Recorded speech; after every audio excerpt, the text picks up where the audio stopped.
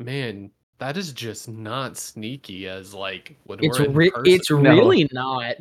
When it No, just it's goes really not. now recording. Like one of us would just have to be screaming. Yeah. So, like drown it out. Either that or mute him. Yeah. Well, Actually, I guess I could server mute him, and then like we wouldn't hear him join. But anyway, howdy everyone. Welcome back Yel- to Lorecast Eternals. Hello. I'm Phil, I'm alone Jacob. there. and that's I'm Mitchell. Mitchell. And There that's you go. Mitchell. Exactly. So we are doing a bonus episode today, just because we talked about it last episode, but this is us, sucking at scheduling and missing a week. We're not going to talk about it. It was no one's fault. Definitely not ours. Anyhow, so we're doing a bonus episode today, and then we're going to do Carrot on Overlords Part 2 next Saturday. And we were kind of thinking, what bonus episode could we do? Like, some of y'all asked for Bretonia and things of the like and yada yada, and we thought about doing it, but we also realized we didn't really want to do any research because we're lazy.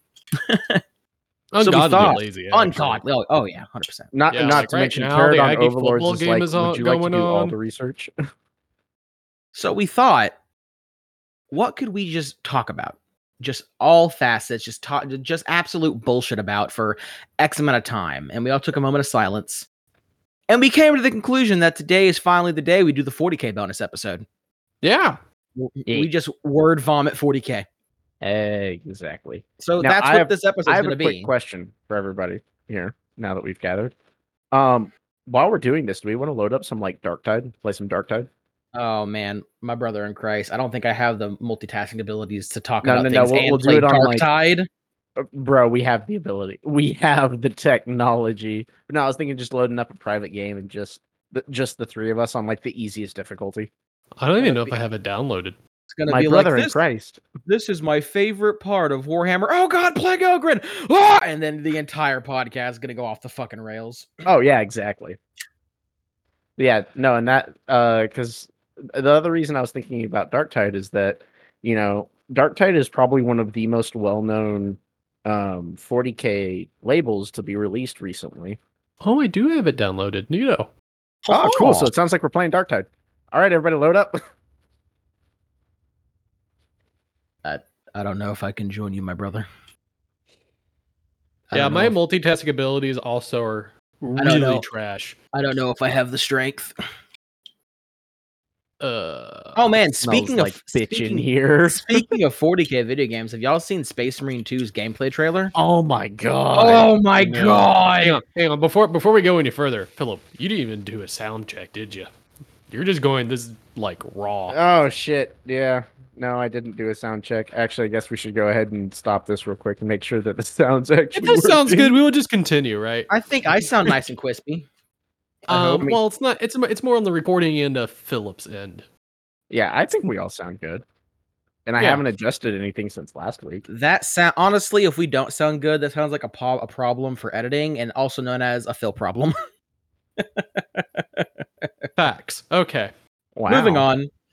But no, I looked into it. If this fails, I just want y'all to know I am doing no editing and like fuck all of you.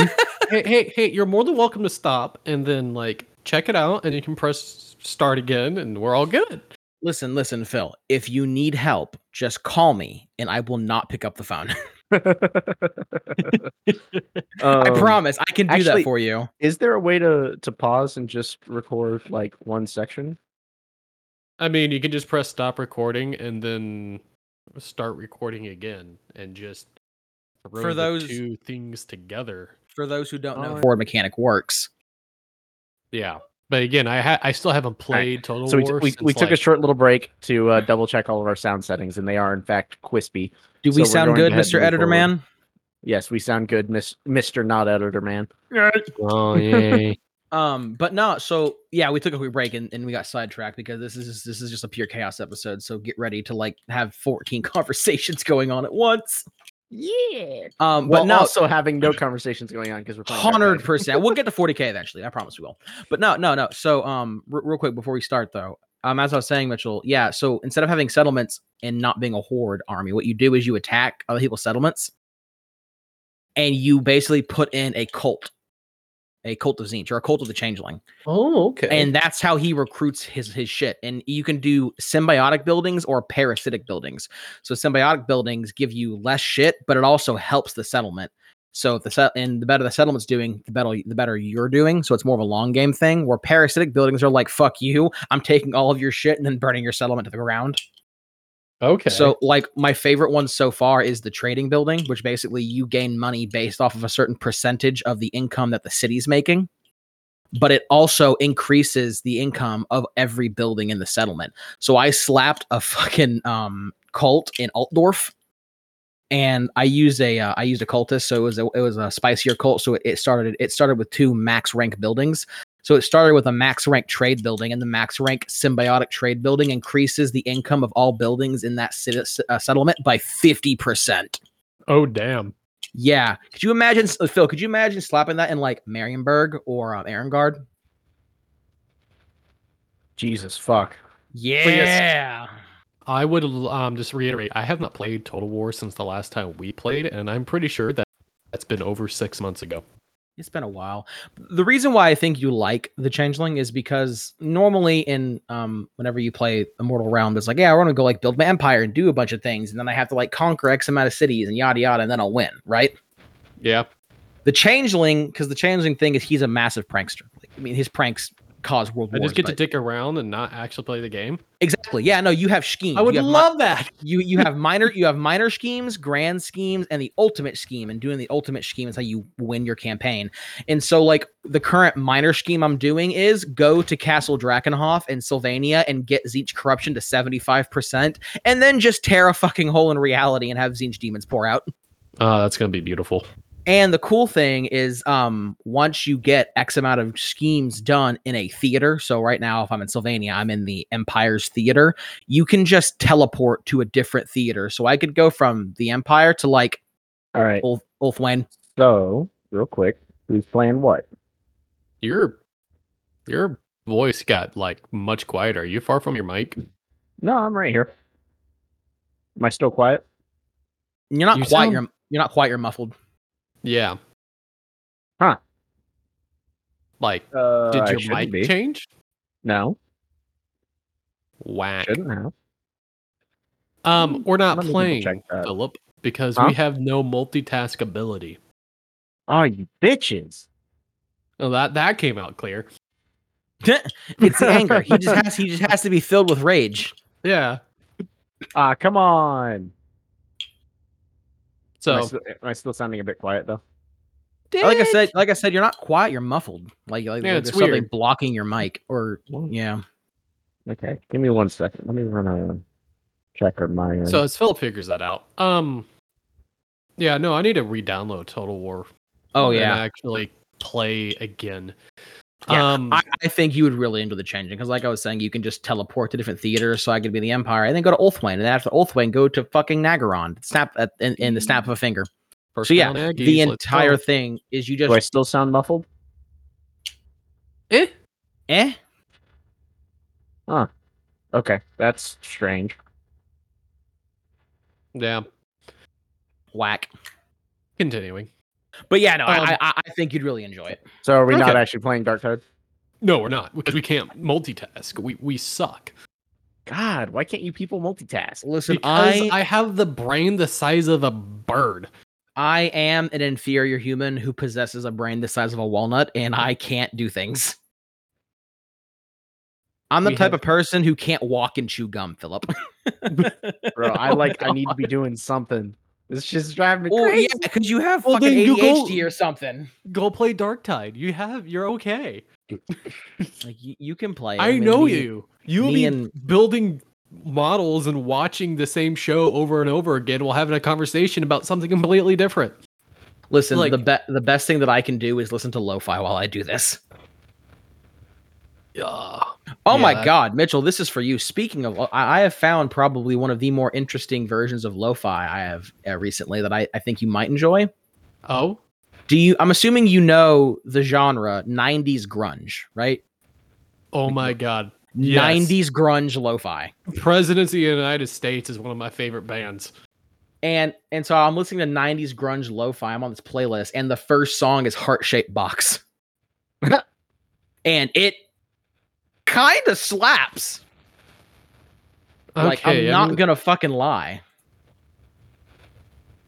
So I think you should take a look at that.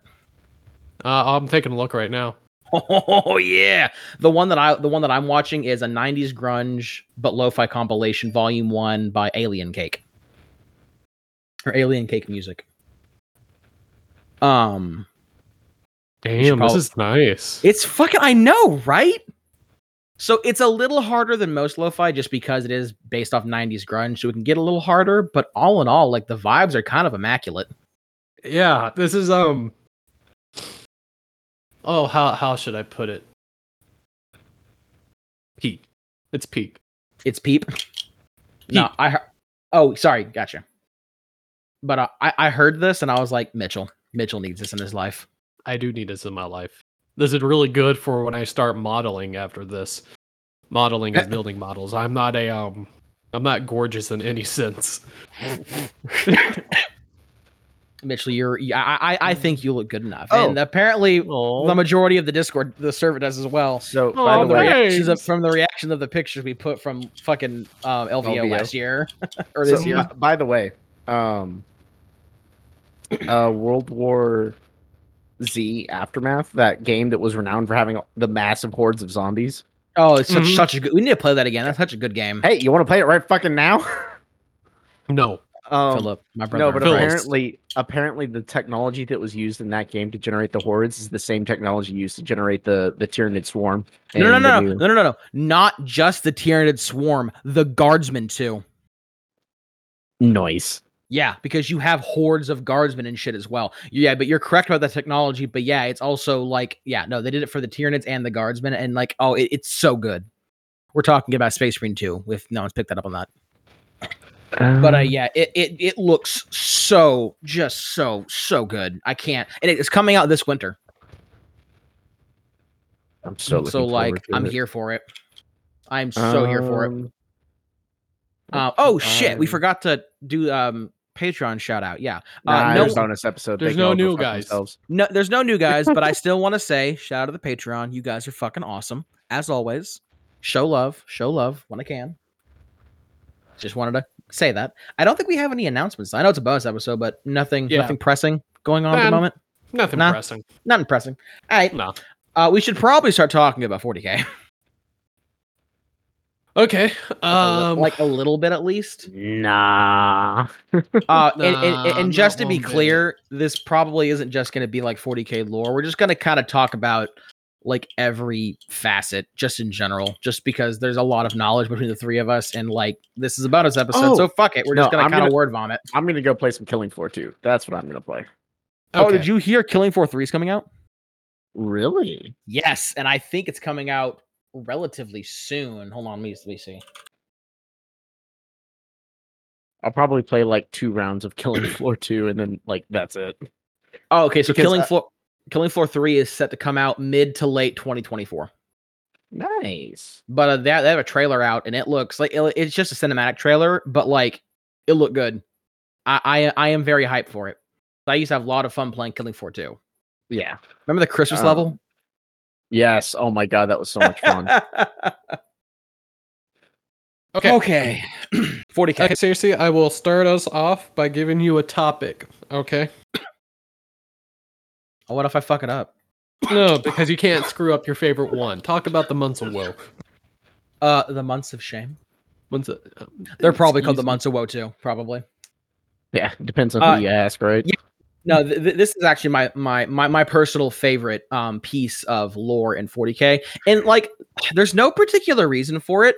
It just is. I don't know. I just really vibe with it, and it's basically just the Space Wolves telling the Inquisition to eat a fat dick. And the Grey Knights. And the Grand, Inquisition, potato, but yes. It started off, or what caused it was the first War of Armageddon, and that's the only non-Gaz school War of Armageddon. That's actually when Angron was like, I'm gonna fuck that planet up. Poor Armageddon. So, yeah. You know what's really shitty is the first War of Armageddon still happened in M41. Like, all 3 wars happened in M41. Like, there is still a solid, like, 450 years before 2 and 3 happened, I think, or maybe 350 years. But all 3 of them happened in the same millennium. Damn. It's pretty rough. Okay. Oh, dude, Battle Sector, Warhammer 40k Battle Sector has a few new DLCs I didn't know about. Oh yeah. Neat. Oh yeah. No, it's great. Yeah, they've got orcs and demons of Khorne now. The one thing that I'm kind of salty about with having the new races in Battle Sector is that there's no new there's no type of campaign add-ons at all, which I get because the Nid versus Blood Angel campaign had decent length and there's lots of shit going on. I just kind of wish there was at least mini campaigns because I just really like that. Someone just set off a firework outside my house. Is it fireworks or somebody shooting? Dude, in this neighborhood, it could be a fucking backfire on a tractor for all I know. Mitchell, the current song that's playing on my lo-fi is Wonderwall. Ooh, delicious. Where was I? Months of Shame. Yeah. So the first form of Armageddon is what set it off, and I'm not going to go like super deep into it because we're going to be talking about lots of things. But basically, what happened was, first form of Armageddon happened, and the Inquisition was like, so no one can know chaos exists at all, so we're gonna kill basically everyone who fought in this war, essentially, or every like just normal human like guardsmen and whatnot. I don't think that they fuck with any Space Marine or Inquisitorial forces. And the Space Wolves were like, yeah, we don't really vibe with that at all. So the Space Wolves actually helped get survivors off planet and refugees off planet to go to different worlds to like, whether it was to restart their lives or just to get the fuck away. And yeah, they basically did that because they were telling the Inquisition to like, fuck right off. And so in response, if I remember correctly, the Inquisition was like, cool, every single planet that has even been touched by the ship carrying Armageddon refugees, we're just going to fucking exterminate us. And the Space Wolves didn't like that at all. Yeah. Yeah. Honestly, the Space Wolves are kind of really one of the coolest Space Marine chapters out there because they are honest to God very nice. Oh yeah, they're up there with salamanders when it comes to like actually caring about the Imperial population. Like they could be a little more cold when they need to be, but by and large, they're very much like, if we can save innocent lives, we're going to. Yeah. Yeah. Well, to a certain extent, you can make the argument that they're the inheritors of the Emperor's will because they were his executioners. Yeah. Yeah. So the Inquisition starts fucking exterminating planets that had, and for those who aren't super versed in 40k lore, that essentially means blowing up the planet, killing the population of the planet in some way, shape, or form, blowing it up, virus bombing it, just shelling the living shit out of it. There's various ways to end a planet's life. That's what exterminatus means. I'm pretty sure everyone knows that, but I'm just covering my bases. Because, oh my God, they're making a lot of noise. To be fair, I don't know what's up. To be fair, Mitchell, whenever we're there doing a podcast, we tend to make a lot of noise, so I feel like this might just be righteous vengeance. This has been all day of like the old upstairs neighbors. Oh, like oof. Oh, yeah, that one. Yeah, I know what you're talking about now. Man, that's back to episode 2. It's been a while since we talked about those old upstairs neighbors. Yeah. Yeah, well, we haven't had them in a while, so like. I mean, fair. Well, oof, Mitchell, I'm sorry for your trials and tribulations. Yeah. Sounds like they're dropping bowling balls. Yeah. Honestly, a lot of times it sounds like they're falling down the stairs. Oof. So. But yeah, so going forward, so the Space Wolves and the Inquisition were pretty pissy at each other because of this. And this was all being pushed forward by actually a pretty sketchy Lord Inquisitor. I think his name. Oh man, I'm gonna keep it a buck. I think his last name started with a K. I think it was like Kainor or Kisanor. Not Cryptman. Not Cryptman. Point blank. Point being is the Lord Inquisitor that was like spearheading this, like was actually pretty like sketchy. He didn't really have any allegiance with any of the existing Ordos, and no one really knew like where he came from. He was just kind of there. That sounds pretty sus. Yeah, it was pretty. Nothing really comes of it though. I'll explain why. So yeah, Space Wolves, Inquisition were not fucking happy with each other, and they start having issues, and it basically culminates with the Inquisitor being like, "Hey, Space Wolves, meet us here under armistice, and we'll figure out a way to deal with this issue, to come to agreeable terms." And he sent that. I think, yeah, he sent it to Logan Grimnar because he's still the acting chapter master of the Space Wolves. And Logan Grimnar was like, "Oh my god, it's playing zombie now. Fuck yeah!" Sorry, I got distracted. I'm really enjoying this lo-fi. We all do. But yeah, so Logan Grimnar's like, "Cool, yeah, we're gonna meet, we're gonna do armistice, we're gonna figure this out and stop having basically a civil war." So Logan Grimnar shows up. I think he just shows up with like one battle barge, and that's it. Like it's just him. Yep. If I remember correctly, I might be wrong. I haven't actually looked up or thought about this in a while. But he shows up.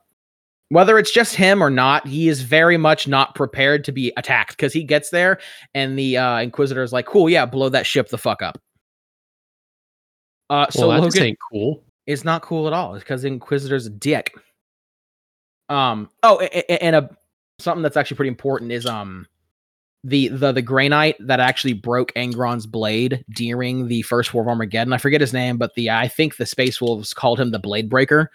The Space Wolves actually did respect him a lot, even though he was working for the Inquisition at the time. They were like, "Fuck the Inquisition."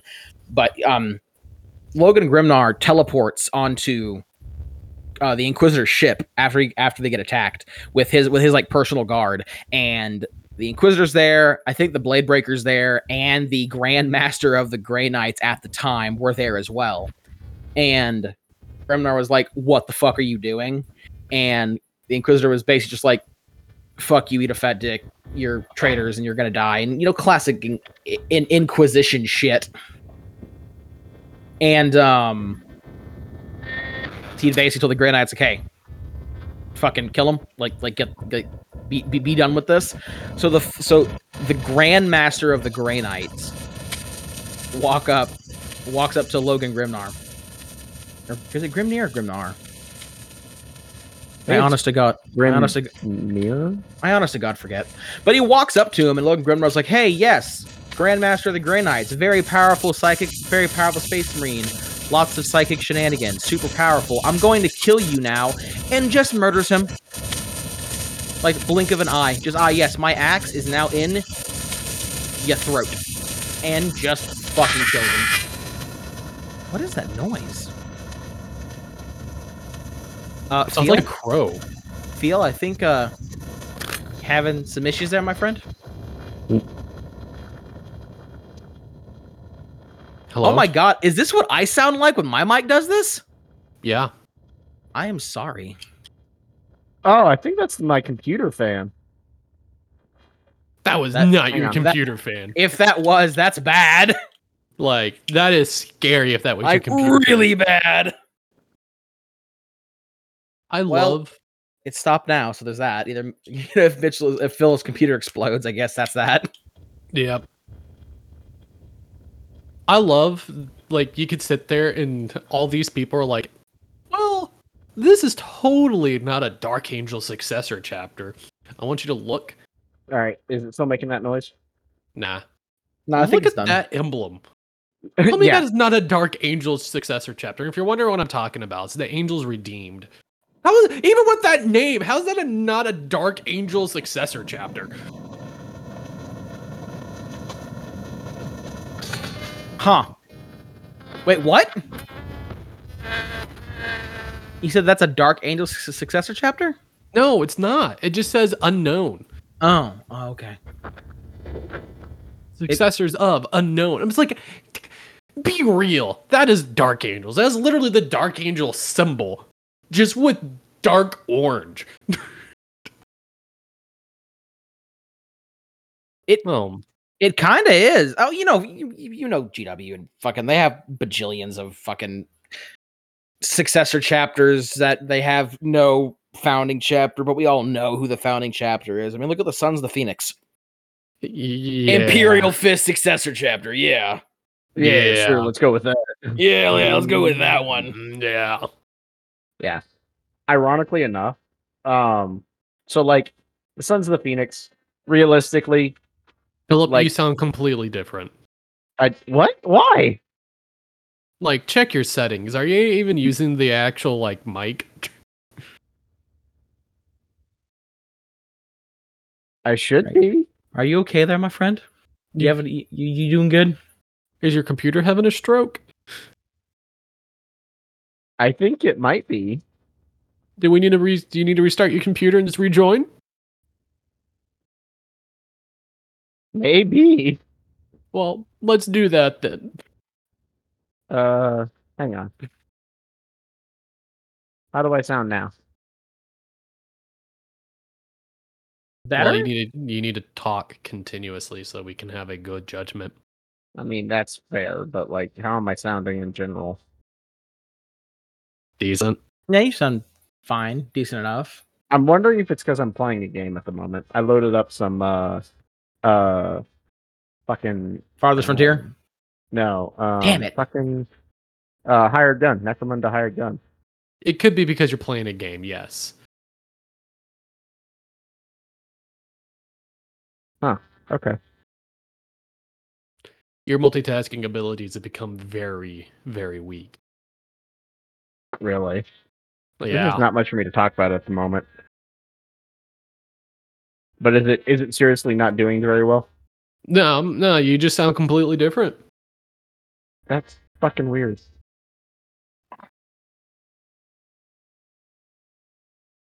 Continue, seriously. Oh, okay. Yeah, no, so I'm just like, man, I wonder why Philip's computer's having such a hard time.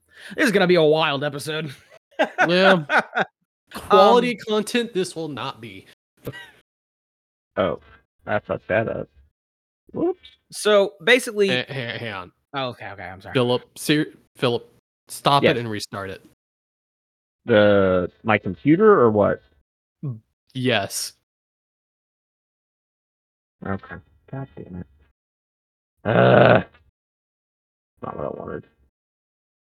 You sound like you have like a child speaking the exact same words right behind you, but in like a poltergeist manner. All right, I'll be back. Did he not realize that he was the one recording? I don't know. Did he stop the recording? No. You know what? Craig is still here. Let's go. Fuck it, we ball. We ball. I'm just gonna finish. So basically, like, yeah. So, Grimnir kills the Grey Knight chapter master. I think his name was Jaros, and then they teleport the fuck off the ship. They killed some more Grey Knights who were like doing weird psychic shit to block them teleporting. They murdered the Grey Knights. They fucked off, and Critman was just like, and he just let them go because shit went super fucked, and like the Grey Knights just lost their chapter master. So he was like, fuck it, just leave. So obviously the armistice failed, so the confrontation continued to escalate. So it finally culminated in the siege of Fenris, where basically the Lord Inquisitor shows up with like an entire chapter fleet, a bunch of fucking Grey Knights, a bunch of I think it was the Red Hunters, Grey Knights, other Imperial vessels, and they're all at Fenris or at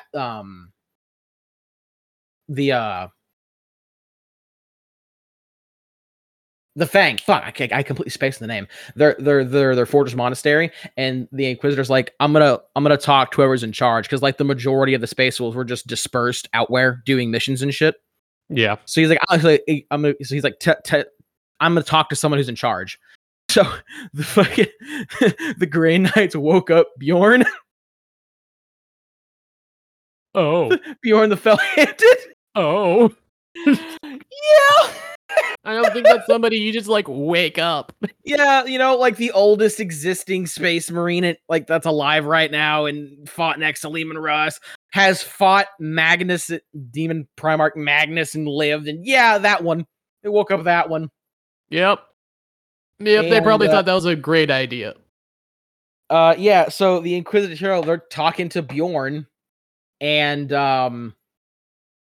yeah, the Inquisitor's like, yeah, like surrender and obey Imperial authority and yada yada. And Bjorn was just like, yes, pathetic. And that was basically what happened. And so while this is happening, if I remember correctly, Grimnir just jumps into system out of fucking nowhere, while the Inquisitor's distracted talking to Bjorn and whatnot. Ambushes his ship in particular. Once again, there's a huge fucking fleet of shit there ready to fuck up the Space Wolves, and Bjorn jumps into that dude's ship, teleports in, and just murders him. Huh. Yeah. Nice. Murdered the shit out of him. Nice. I think like there was some like fighting amongst the fleet. Like I think it was not just Bjorn's ship. I think there's a couple other ones. There's a small skirmish between the starships, but yeah, no, Bjorn murders the guy, and then everything just stops, and they're just like, yeah, fuck this, we're out. Okay. And it's just fucking hilarious to me because the entire thing was the Inquisition being like, we're gonna be dicks. And then the Space were like, no, you're not. And then the Inquisition was like, yeah, we are. And then the Space were like, we're going to start murdering high-ranking inquisitorial officials if you don't fuck off. And they're like, no, you're not. And they did it. And then they're like, well, they're not gonna do it again. And they did it again. Oh god. And then it ended.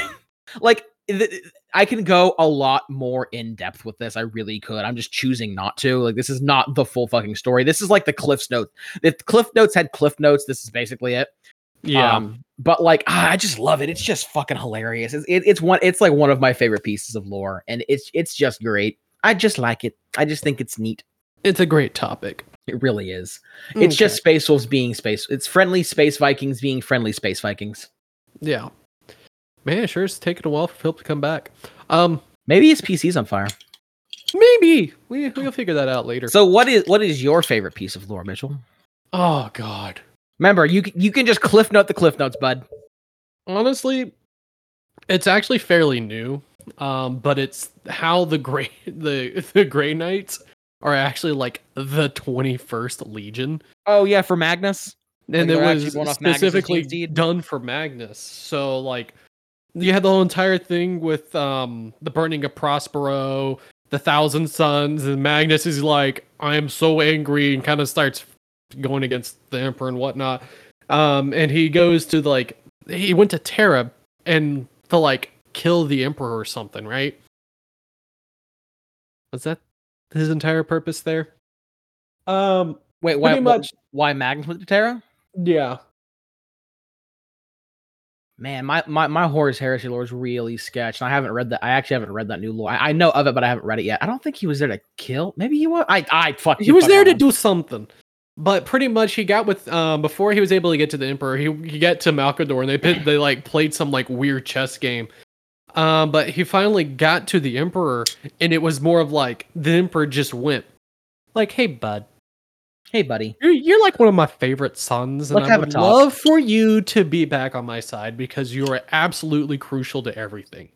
But your sons have a problem. Oh yeah, that's what it was. He wanted him to abandon the Thousand Sons because their mutation issue. Yes, and we have this entire new set of sons. Although we will take your old sons out back and kill them like Old Yeller. These new sons, it's just don't think about it. It'll be fine. It's going to be great. They're silver. He returns. I think I'm having a serious issue. What? When I hit restart, my computer threw an error that said CPU overheat warning. Huh. Ew. That is not good. That's not good. No. Performance, CPU. We're going to be taking a quick break because of technical difficulties. Doesn't tell me temperatures. Yeah, the issue is that I have MSI Afterburner installed, but it's go just oh, hey, what's going on? And it's oh, we don't know. And it's excuse you? Okay. All right, we have returned. We had some technical difficulties. Continuing with my story. But yeah, no, it's pretty much the Emperor just hey, I want you to come back, and to tempt you, I got you new sons, and Magnus chose to be the good dad, which is probably his biggest flaw, is choosing to be a good dad. Yeah, he didn't want to abandon the Thousand Sons, and it led to problems. Yes. So, I don't know why. That's just my favorite bit of lore.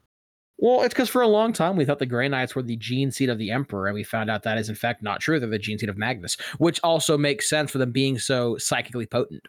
Yeah. It also kind of helps aid as to why they go through such rigorous training to get into the Grey Knights. Because the Grey Knights have some of the most rigorous training for their neophytes out of everyone. They have a pretty high death rate, if I remember correctly. I think the only chapter that has a harder, the Exorcists, right? Yeah, because for them, now again, you could actually say that theirs is easier because they have a wider base to draw from. Because the Exorcists can technically take any neophyte and be like, oh yeah, cool, we're taking you. As long as you are like gene seed compatible. What makes the Grey Knights so difficult is that they have to pick compatible neophytes that are also psychers. Oh yeah, so that does limit them pretty heavily. Yeah, and then they have something like an 80 or 90% mortality rate. Yeah, because they have stuff like walk in the snow for 3 months, right? Well, yeah, literally the first thing that happens once you get to Titan is they drop you off, and it's something like and this is after you've been on a black ship, because they recruit directly from black ships, if I remember correctly. They drop you off, and black ships are not pleasant to be on in the first place as a psyker. No, because those are the ships that they take the psychers to Terra to get eaten by the Emperor, right? Either eaten, or I forget what the phrase is whenever an astropath stands before the Emperor and becomes blinded. But everyone has to go through this process. Not the whole blinding bit, but the whole like getting yoinked to Terra. So you don't necessarily know whether or not you're going to be, whether or not you're part of the 1,000 souls or what. But it's not fun. The conditions on black ships are extremely hazardous to psychers, because basically the Sisters of Silence who run the black ships, they kind of just let the psychers do whatever the fuck they want. Like, so long as they're not actively summoning demons, it's kind of a killer be killed environment. Yeah, if you get ganged up on by 3 other psychers who are shivving you for a piece of bread, that's kind of what happens. Yeah, exactly. And so you've gone through all of this arduous hardship. You get to Titan, and they dump you on the surface of Titan. They're like, all right, cool. Go find the Citadel. It's in that general direction. And it's something like 3 days away. Have fun not dying. Yeah, and they're left with no supplies, nothing like that. So they get to the Fortress Monastery, and they're given a collar. The collar goes around their neck, and if they even so much as touch their psychic potential, it detonates. Or it either detonates or it just completely locks them out of their psychic abilities, and then they're dropped back off in a different location 3 days away from the Fortress Monastery, and they're like, okay, find your way back again. But this time you can't use any psychic abilities. Have fun, fucker. Yeah. And that is the start of the process to become a Grey Knight. And they are given just super rudimentary supplies. I don't even think they're given food. I'm not entirely sure they're given water. Like, yeah. It's a little like, you have nothing, have fun not dying. That's the point. Exactly. Yeah, that sounds super. And that's not even talking about like the whole like how many people die when the gene seed itself is implanted and all the training that goes up through that, yada yada yada. Yeah, and people who burn out. Yeah. Because with the Exorcist, you just gotta be imbued with a demon, right? Yeah, with the Exorcist, their whole process is just you have to become a demon host. Their lore has changed a little bit recently since they came out with that whole like, oh yeah, the Exorcists are actually Imperial Fist successors. But why the fuck is everything weird in Imperial Fist successor chapter? I have no idea. When you have the most devoted, that's just what happens. Yeah. But like it's like fraternities. The hazing process is weird. just Rogel Dorn and all of his mutant children. So the Exorcists, I know they changed it a little bit in the new lore, but it used to be that part of the final stage becoming an actual battle brother was that you were intentionally exposed to a demon. You became a demon host, and then you had to throw the demon out yourself.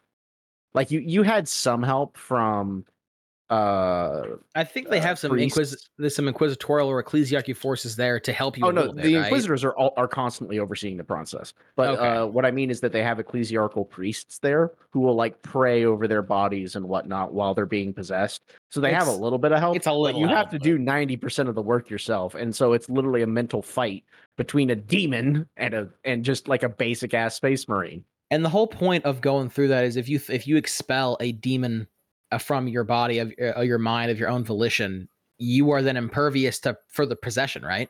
Yeah, you are so mentally potent at that point that you become impervious to future possessions, unless it's by like a straight up like Kabanda or like other named greater If it's demons. like basically like the only thing cracking that dome are greater demons, and of greater demons, really powerful ones. Yeah. Yeah. No. So it makes like Kairos might make you eat shit, but like beyond that, you're pretty much good. Yeah. So like 90% of what you're going to face on the battlefield, actually more like 99% of what you're going to face on the battlefield as a space marine, you're going to be impervious to. So in terms of like mental fuckery. What is the point? I always forgot. Do exorcists do they specialize in demonic combat like the Grey Knights, or do they just do that like just in case? So they, if I remember correctly, and again, I don't know if they changed this with the new lore, but with the old lore, it was basically like the Inquisition looked at the Grey Knights and they were like, "That's cool, but we want a group that's a little more compliant to our whims and we can control a little easier." Because psychers are inherently hard to control, and the Grey Knights are so old and so like not set in their ways, but like they know their worth and they know what they're about. I thought the Inquisition was like, huh? I thought the Grey Knights work specifically for the Ordo Malleus. Like the Ordo Malleus, they tell the Grey Knights exactly what to do. The funny thing is that actually fucking what is the game called? Give me 2 seconds to find it. Chaos Gate Demon Hunters actually puts it the best. So technically, the Grey Knights, only like one of their 8 brotherhoods is like 100% devoted to like, yes, we're constantly working for the Inquisition all the time. And even then, they're more like, we're kind of doing our own thing, and the Inquisition kind of points us in the right direction. All of the other Grey Knights are like, yeah, you can request our help, and like we have to have a like half-ass reason to tell you to go fuck yourself. But we do, but like to a certain extent, they still do their own thing. Okay, so they're not like super collared. They still have they have a lot of their own freedoms to do whatever the fuck they want. Yeah, and like I said, if I remember correctly, one of the brotherhoods, one of the 8 brotherhoods, which is equivalent to a company in a standard chapter, one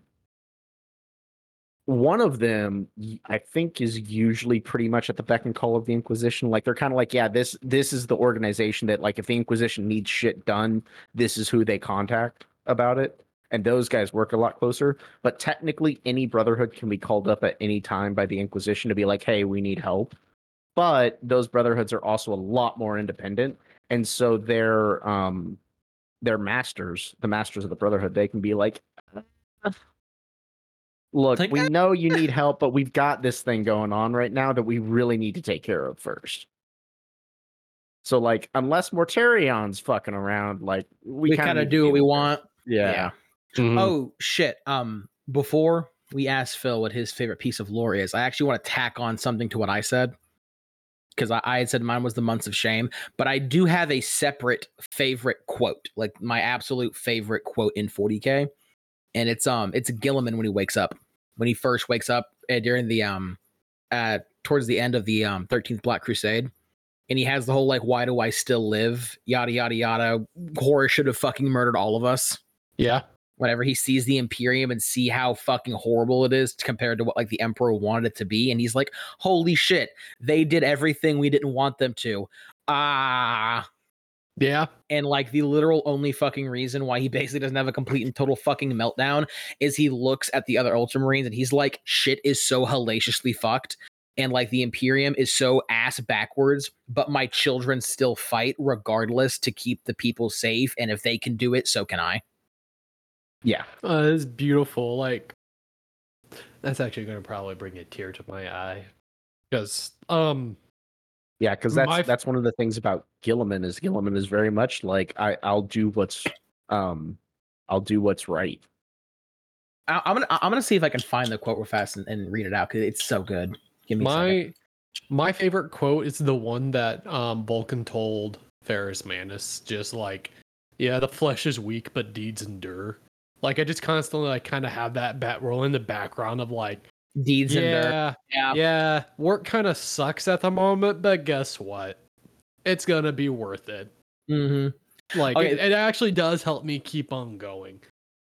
We'll say one of the funnier quotes I know was whenever Jagati Khan and Fulgrim were like shitting on each other, and Fulgrim was like, "Oh yeah, I hear you do like weird shit with your bikes and yada yada," and then Jagati was like, "I hear you do weird shit with your children." Mm-hmm. And then Fulgrim's like, "Hey, that's not cool, man." And Jagati Khan's like, "Get fuck nerd." Not incorrect though. Oh, okay. Here it is. I found the quote. And once again, this is Gilliman. Like, it's not directly after he wakes up. Like, he wakes up in the middle of like chaos being everywhere on a crag, and he like gets chaos the fuck out of there and gets things settled. And this is when he finally has time to like reflect on things that are happening. The quote goes, "Why do I still live? What more do you want from me? I gave everything I had to you, to them. Look what they've made of our dream. This bloated, rotting carcass of an empire is driven not by reason and hope, but by fear, hate, and ignorance. Better that we had all burned in the fires of Horus's ambition than live to see this." Yeah. Bruh. To be fair, he's not. That's wrong. rough. That's just, well, no, he's not, because like, no, everyone thinks the Emperor's a god, which is not what the Emperor. I mean, like, depending on your perspective, that's not what the Emperor wanted. All this like technological and societal advance that they're going for is now like just nothing but fear, hate, and ignorance. Like he said, like, progress is scorned, technology is hoarded and not given out or used. There's zealotry and ignorance and bigotry fucking everywhere, and it's just a gigantic clusterfuck.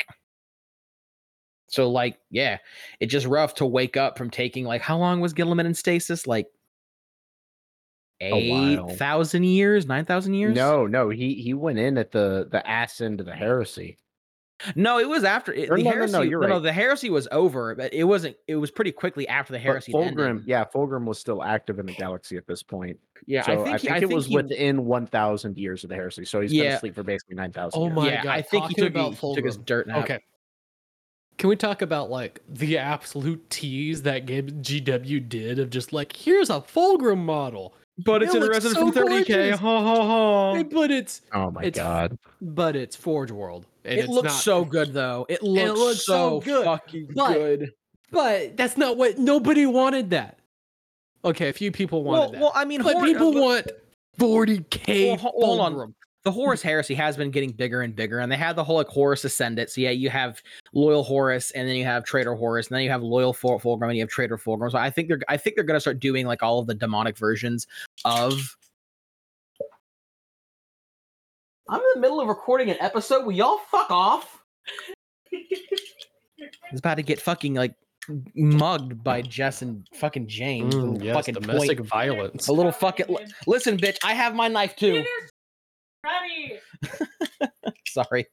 Not professional, I apologize. They're about to mug me with the toy knives I was talking about. Oh. I heard James like click his knife and I was like, I was like, oh no, they're behind me. I have my knife in my hand. I was like, I will stab you with this piece of plastic. Look, all I'm saying is you do have the GAT.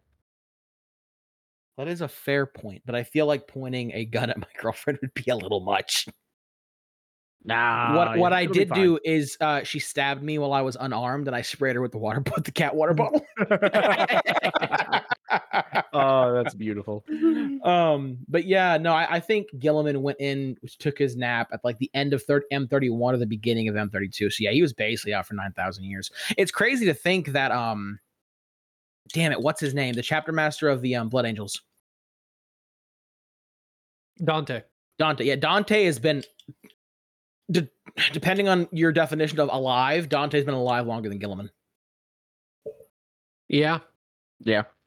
Which is fucking crazy. He's experienced more time conscious than Gilliman has. Yeah, it's crazy. But yeah, no, that's just my favorite quote because like for a long time, whether or not this opinion is right or wrong, just the whole like Gilliman and the Ultramarines being like, oh yeah, we're the best, sir, and like that was it, and there wasn't much to them except like, oh yeah, they're awesome, and like there is never really a reason why they were awesome except like plot armor. Yeah. And once again, that is completely and totally based on opinion. That's how I see it. That's not how everyone can see it. Don't at me. I'm not talking shit about writers or anything. That's just how I see it. But like Gilliman wakes up and it's just like, oh man, do you want character development fucking constantly? And it's basically just Gilliman like, ah yes, I have depression. Dude, that's why I'm so excited with Lionel Johnson back. I really want the Lion and Gilliman to meet because I remember we talked about this like the first anniversary episode about me not being sure if I wanted the Lion to be back because like he and Gilliman had a really not good relationship. But Old Man Lion has such a better head on his shoulders than he did during the Heresy. And I think if you went to Gilliman and Gilliman all their roles have kind of flipped because now Gilliman is like prone to fits of rage and shit because he's been through so much and he's under so much stress and he also like low-key hates half the Imperium and like he's under so much stress and he's like he's to a certain extent he's kind of emotionally compromised, and then you just have like Old Man Lion who's not like an absolute dipshit anymore, and he's like, we're here to get shit done and fix this. And I think Gilliman just needs a Old Man Lion hug. I think that's what he needs. Yeah, that's probably he's like really he just needs some brotherly love of just like, hey bud, I'm here, you're not alone. And Gilliman's be like, oh my god, oh my god. Gilliman just like Primarch sized tears shooting out of his face at Mach 7. Like that fucking scene from My Hero Academia where Deku like cries so hard he shoots himself into the fucking pavement. Yeah. But yeah, no, that's my favorite quote. I just really love it. It's just one of my favorites. Yeah. Back on what you were saying though, Mitchell, about the Fulgrim thing, the one thing that I am happy about the Fulgrim model is I think this is the first time we ever actually get to see what Demon Primarch Fulgrim looks like officially. Like we have art and whatnot, but this is GW saying this is what he looks like.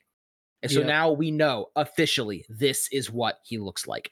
The other thing that I'm really happy about them doing the resin models for 30K is once again, I want them in 40K point fucking blank. But think about being able to finally see what Demon Primarch Portarabo and Lorgar look like.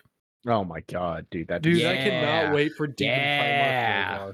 Yeah. So like, we might not get them in 40K, but we get to see we get model representation. And the second there's model representation, even in 30K, the chances of us having that same representation in 40K does go up, in my opinion. Yep. Yeah, it does. Now, whenever I saw it initially, my thought process was that we were going to be getting. So Horus Heresy is getting Demon Fulgrim in resin, and then whenever they do eventually release Emperor's Children faction in 40K, they're just going to take that model and put it in plastic. Yeah, I'd be fine with that. That's my thought behind it. Yeah, is that they know Horus Heresy isn't as big a game as 40K, so they're going to do resin, which is a little easier to do for like one-off things, and because it's a little easier to work with, and then once they finally decide, okay, we have the Emperor's Children faction down. We know how we're gonna run them. We have all the shit we need for them. We're now gonna like full send on it. Then they'll bring him to 40K and put him in plastic so that they can produce the same quality but on much larger scale. Yeah.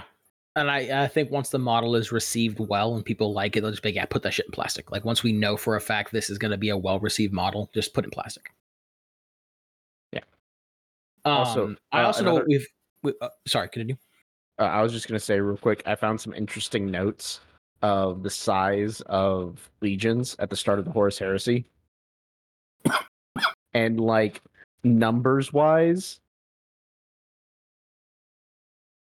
it's actually kind of funny to look at because the Ultramarines definitely had the most, because the Ultramarines had 250,000 legionaries. They were the size of the Ultramarines were the size of 2 legions, realistically. They were the size of almost 3 legions. Yeah. Because the Thousand Sons, the Raven Guard, the Salamanders, the White Scars, the Death Guard, the Space Wolves, they were all sub 100,000, right? At 100,000. Yeah. And then, Well, because then there's the that Alpha whole Legion. theory. There's that whole theory that the Ultramarines were the ones who got the two legions that we don't talk about. That they got the remnants of those two legions. Yeah, so it's there has been some lore that's come out recently that's more heavily alluded to that being what actually happened. Because there have been some word bearers that have made comments on it that are like, oh yeah, they all went to the Ultramarines because apparently Lorgar was particularly grief stricken by the loss of the two brothers, the other two Primarchs. Yes, Mitchell. Philip, don't go outside tomorrow. What? Baylor is losing to Texas State. Oh, I'm gonna fucking drive into the middle of Baylor campus, take a fat shit on their lawn. like, I'm sitting there looking at him like, really? Brother. Texas State? You're losing to Texas State? God damn, okay.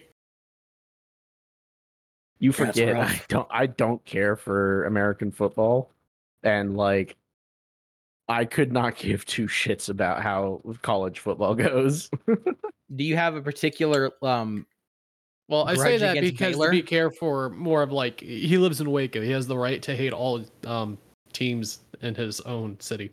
I mean, fair. But no, back to the Aggie conversation. No, this isn't no Texas Tech though. But yeah, continuing on. Oh shit! What I wanted to say. Then this is actually a comment on what you said about Fulgrim coming to plastic in 40K. These was Eminent said the rumor that they have Emperor's Children molds for plastic potentially. Yeah, we'll see whether or not that pans out. I really hope it does. Yeah. All I'm saying is, listen, if Phil gets Emperor's Children, and if they do the whole clone grim, which I hope they do, Loyalist Emperor's Children, and then they come out with breaching shield Marines for Imperial Fist and plastic, we just get to watch Philip shit a brick, like shit an absolute brick, and spend so much money. Yeah. So I was talking to him, and Phil, correct me if I'm wrong, he point blank said that if they come out with like breaching shield Marines for Imperial Fist again 40K, he's 100% dumping every single fucking 40K army he has, or I think plastic army he has in general, and be like, yes, I am rebuilding my Imperial Fist force. Yeah, dude, I want to do Black Templars just because it's something different. Did you just hate painting black? No, I actually haven't painted very many. What few I have, like I've actually enjoyed it. But just I love the Emperor, or it's not the Emperor. Well, I like the Emperor's Children too, but I love the Imperial Fists. I really do. I love the fact that you can at least just choose one, and I'm have the problem over here that I can never choose one. Mitchell, we're getting into this fight. Just stop. Don't go any further. This will turn into a screeching match real quick. There is a number. I know there's a number. But Phil, what is your favorite piece of lore in 40K? And once again, if you want to give the cliff notes, that's fine. But honestly, probably Alfarius. Like in general? Mm-hmm. Like he was the first Just the Primarch fact- to be found. Well, technically, he never left. He got yoked to like a different section on Earth, and then the custodians were immediately like, "Oh no, that's ours. We're taking that." Yeah, it's like, oh yes, we're taking the baby. But yeah, no. The fact that he never left, and there's so much shit that he started that just nobody ever knew about. That was one of my favorite parts of the Alfarius book, Primarch book, was that. So it turns out, first of all, he never left. Second of all, he was actually the person who started the blood games that the Custodies still practice, where the Custodies will actively try. They'll take a couple of guys off the line, and they'll send them out to try and break into the throne room. They try to break into the Golden Throne and attack the Emperor. And he was the one who actually started that. And the funny thing is that he technically succeeded, and like Valdor actually hated him for it. Because Valdor's like, wait, that's a technically Alfarius actually succeeded in threatening the Emperor's life. That's how close he got. like jokingly, or is it like no? The whole point of this training is try and kill the Emperor. So like, fuck it, I'm here to kill the Emperor. Yeah, so that was the thing, is that in his mind he was doing training, but Valdor didn't really know what he was up to. So, and Valdor didn't know it was him. He was so good at what he did that he actually succeeded in killing a custodian, and donning his armor and infiltrating into the Imperial Citadel. And Valdor, like, quote, caught him and was like, haha, I have you now. And then and he was like, how dare you kill one of my children and don their armor, or one of my men and don their armor, blah blah blah. And then Alfarius was like, oh yeah, by the way, I still technically won. And he holds up this, basically it's like a dead man switch. And Valdor's like, the fuck does that mean? And he's like, this is a dead man switch hooked up to the Imperial Citadel aerial defense system, and that's the Emperor's transport coming in for landing. And I've reprogrammed it to target that transport if I release this switch. And at that point, Malcador comes over and goes, all right, kid, you've made your point. Now fucking quit it. Like, just start, like, psychically screams at both of them, quit your fucking shit. Malcador shows up with the psychic spray ball. Quit it. Yeah. And another one of my favorite things is that as soon as Alfarius becomes old enough to really start, like, interacting with the people around him in a more of a, like, a learning role, Malcador would play chess with him. Just constantly. That was their thing, is they played chess together. Keep in mind, Malcador is one of the most potent psychers to ever exist. Yeah, he would read Alfarius's mind while they're playing. Alfarius would beat him half the time. Yeah, because he could, like, somehow he could basically mentally throw off Malcador's mind reading, he out of, like, pure force of will. No. So what it was is he figured out basically how to trick Malcador. Do you remember The Way of the Wind, that book? Oh fuck, vaguely. You remember how in the book, part of, like, the main character, part of his whole training was that someone was teaching him how to have multiple trains of thought at the same time. Yes. Specifically to confuse people who could read minds. Yeah, Alfarius was doing the exact same thing. Alfarius was literally having multiple trains of thought at the same time, and then he would bury his actual train of thought under the like ones he'd put up at, like, a higher level to, like, psych out Malcador. And then of course he'd, like, occasionally, like, one of his, like, higher thought processes, so to speak, would be, like, the actual one that he was doing, and, like, it would throw off Malcador. And so Alfarius himself has very little psychic potential. He has a little bit, to kind of, like, make it harder for people to notice him a little bit. But yeah, no, that's what he would do, is basically through sheer force of will, he would trick Malcador's ability to read his mind.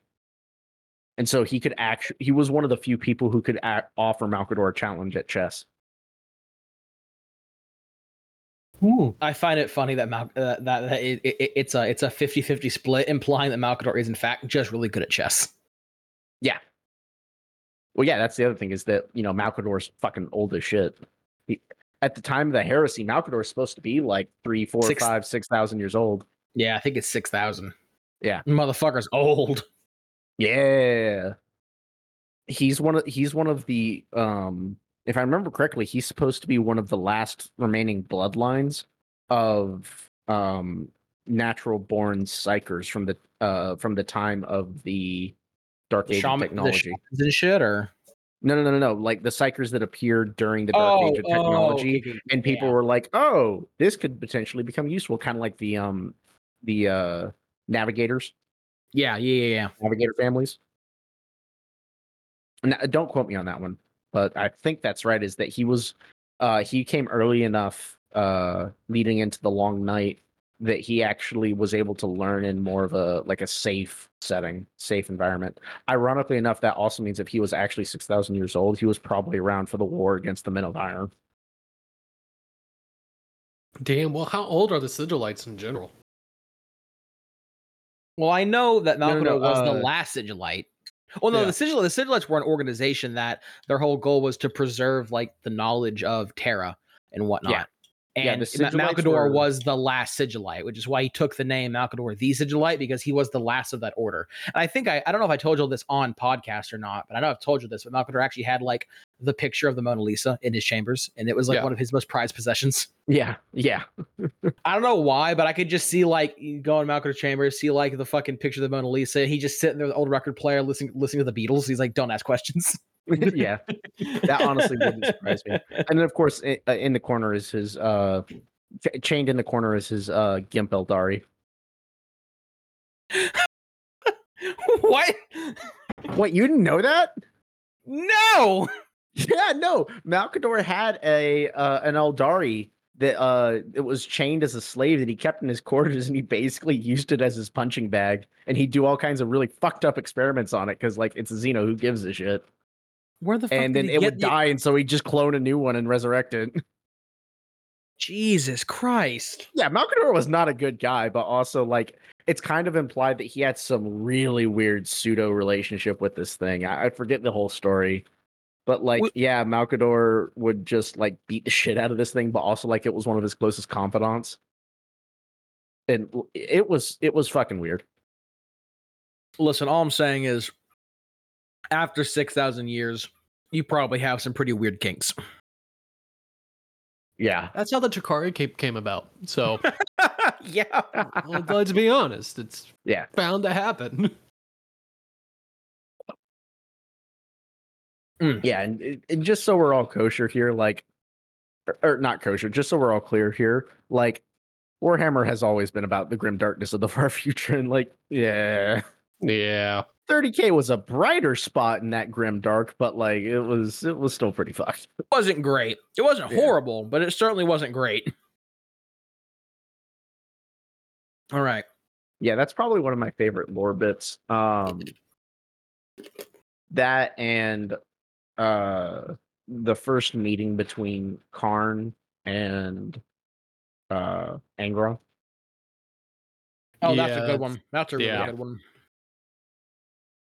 What yeah, that was probably one of my favorites as well. Dude, fucking Karn and Angron, man, those poor motherfuckers. Yeah, no, really, that, yeah, like straight up. Yes, so they were, because Karn at the time, he ends up becoming like Angron's closest companion, so to speak. But at the time, he was only like a 6th captain. Like, he wasn't super high ranking inside of the World Eaters, because the World Eaters were super like, oh yeah, top guy is top guy, and like if you're 6 from the top, that you're still not at the top, so like get fucked. But actually, no, maybe he wasn't the 6th captain. He might have been lower. Point being, anyway, he was there more to be seen and not heard. Yeah. And so all the other people had gone in to meet Angron and like try to introduce themselves, starting with like, you know, the leader of the Legion. And Angron just fucking slaughtered all of them. Well, yeah, all of his friends just died. His dad was a massive dick about it. Yeah. So finally, Karn goes in, and Karn like is smart enough that he doesn't bring any hubris with him. And I forget, it's been a while since I've read the short story, because it's a short story, but like Karn actually manages to get through just enough to his gene sire that he starts talking to Angron about all of the other Primarchs that have been discovered so far. And he starts talking about what everything the Emperor is trying to achieve. And then he realizes very quickly, don't talk about the Emperor, because Angron fucking hates him. And so he tells Angron about his brothers, the other Primarchs, and tells him about, you know, who they are and what they're capable of. And you actually get to see Angron as not just this rabid animal. Because while he's still under the influence of the Butcher's Nails, he's still very much a tactical. He's still a Primarch.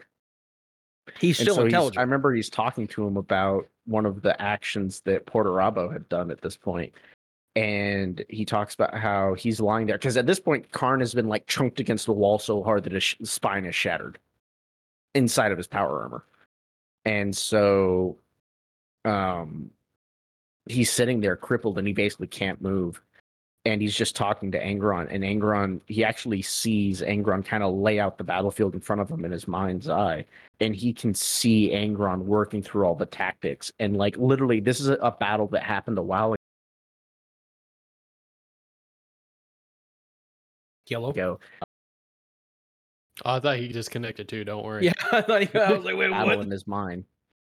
And it's one of those things where it's like, oh man, I'm so glad they went back and they added more lore to the Chaos Primarchs. Yeah. 100%. Now they just need to do better lore with Logar. No, fuck Like- that guy. No, fuck that dude. God. Hold up now. Mitchell Hold up. can't win. Logar has the potential to be a really good. Olgar's a bitch boy, and you can't change my mind. Listen, I will say, as much as I don't like as long as I don't like Lorgar, fuck Erebus. Me and the homies all hate Erebus. Facts. Dude, yeah, fuck Erebus. Sorry, I'm eating right now. 13. You're all good. God, there's just so many moments. There's so much stuff in 40K that I just thoroughly enjoy. Yeah. Yeah. Oh. About here's one. Hold on. Here's one. What is your least favorite faction and why? Faction? Like And as in totality? Yeah, as in total, and it could be lore reasons or mechanic, like or gameplay reasons or aesthetic reasons or whatever. Just what is your least favorite faction and why? Man, that's a hard one. I get you thinking. If you want, I'll go first. What y'all think? So Yeah, go ahead and go first. factions, I think my least favorite is, well, you go first. God damn it. All right. My least favorite faction is probably the Tau. And it is purely aesthetics. I don't mind their lore. I don't mind how they play on tabletop. I just don't like how they look. And it's not that they look bad. My thing is like just the whole like Gundam-esque look of them. I just doesn't do anything for me. Like I can look at like the Sisters of Battle and like be like, damn, they look awesome. Or I can look at the Tech Priests, the Devs Mechanics, and be like, god damn, they look awesome as shit.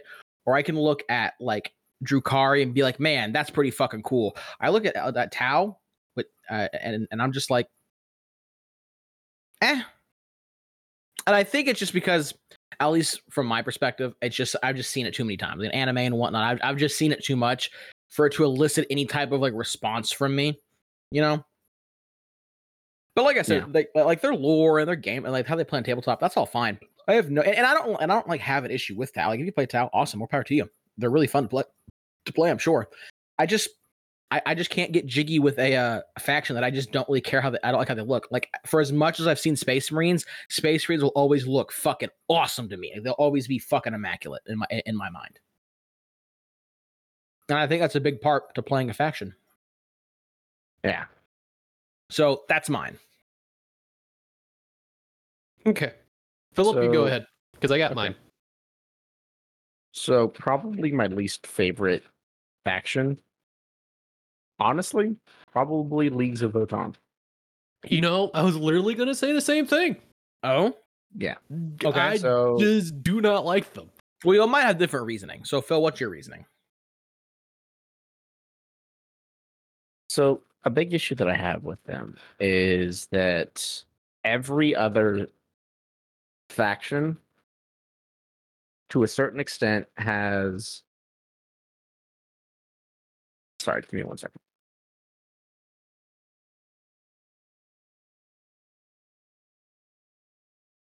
I think it's been a second. Yeah. Mitchell, what Sorry, do we I do? thought I was going to sneeze. Nice. All right. But every other faction has like Mad drip. No. Because Leagues of Votann do not have mad drip. Yeah, well, I mean, how they look is kind of meh to me. They're kind of mid-tier on appearance to me. But it's more just, I don't know. It's hard for me to explain why I don't like them, but I don't. And probably the best reason I can explain why is their lore just feels too new. And what I mean Does by it that, feel shoved down your throat? Like, we wanted to create a new army, so here you go, and it's from an old army? Because I will be my biggest problem with Leagues of Votann is they're supposed to be squats. Yeah. Squats were pretty, like, they had a humor to their models. They were like, there was something cool about them. The Leaves of Votann, it's the way that they brought them back. They did it in such a specific way so people couldn't steal the intellectual property, which kind of hinders the Leagues of Votann to me because there's no appeal to them for me. It's Wait, just, hold on. Was the intellectual property of squats even stealable? Like, I've never heard of dwarves being squats before. I think that's pretty 40K. Could that even be stolen? good question, but the squads had a certain aesthetic, and this is not their aesthetic. This feels just dwarves in space marine armor. so I'm actually going to take that one step further.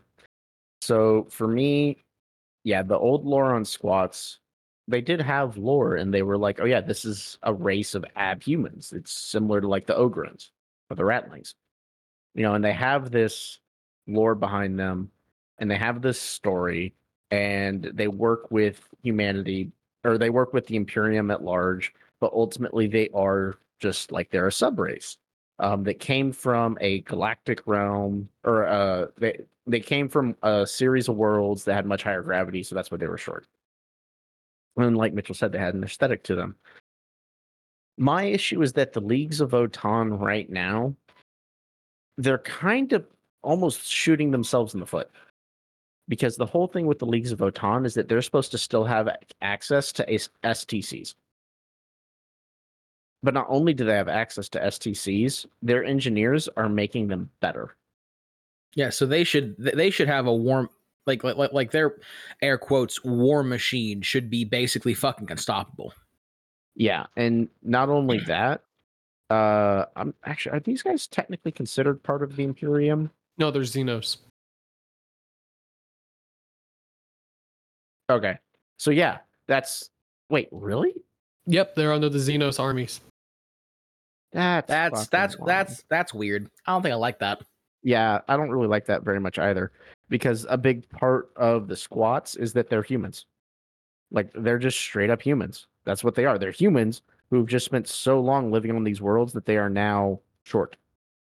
Like that, it's been kind of written into their genetics. Their genetic makeup has been optimized so that they can perform better at high gravity worlds. Yeah. And now, like, yeah, it's just like, oh yeah, by the way, these guys were they did have some interaction with the outside world, but like now out of nowhere, actually there's this entire race of people who are suddenly, this is them, and like they have STCs and blah blah blah blah blah. And I don't know, it feels a bit. They could have done better. Yeah, the other big issue I have with them is that they're just fucking Caradon overlords. They really are. They're just Caradon overlords. They do look very similar. Given another like 10,000 years to experiment and learn and grow. Yeah, like that's really what they are. So they seem kind of unoriginal. So Caradon Overlords, very unique and original idea. In fantasy. Leagues of Votann, they took that idea and just fast forwarded it 10,000 years. Yeah. My issue with them that's what I don't really like about them. My issue with the Leagues of Wotan having access to STCs is well, there's two reasons. One, if they're being Holy characterized shit, as yeah, the Leagues of Wotan are considered Xenos. if Yeah, they're so I be- really if- don't like that then. If they're considered Xenos, how the fuck could they even like? I thought STCs were pretty much like made for humans. Like, would a Xeno race? Yeah, no, it's a even problem with the. be Well, the Yeah. thing is like they're not a part of the Imperium. So where are you gonna put them? okay? So they're Xenos, but they're actually not. They're just humans that aren't a part of the Imperium because they're small. And instead of designating them as like non-Imperial humans, they're just like fuck it, they're aliens. Yeah. Okay. So so problem one, that's dumb. Problem two, if they have fucking STCs, how in the absolute fuck has the Mechanicus not absolutely lost their collective shit? Oh, no, it gets even better than that though, because according to their lore, they actually like the big machines that help run and guide their civilization, those are AIs. Those are potentially the AIs that control the original STCs.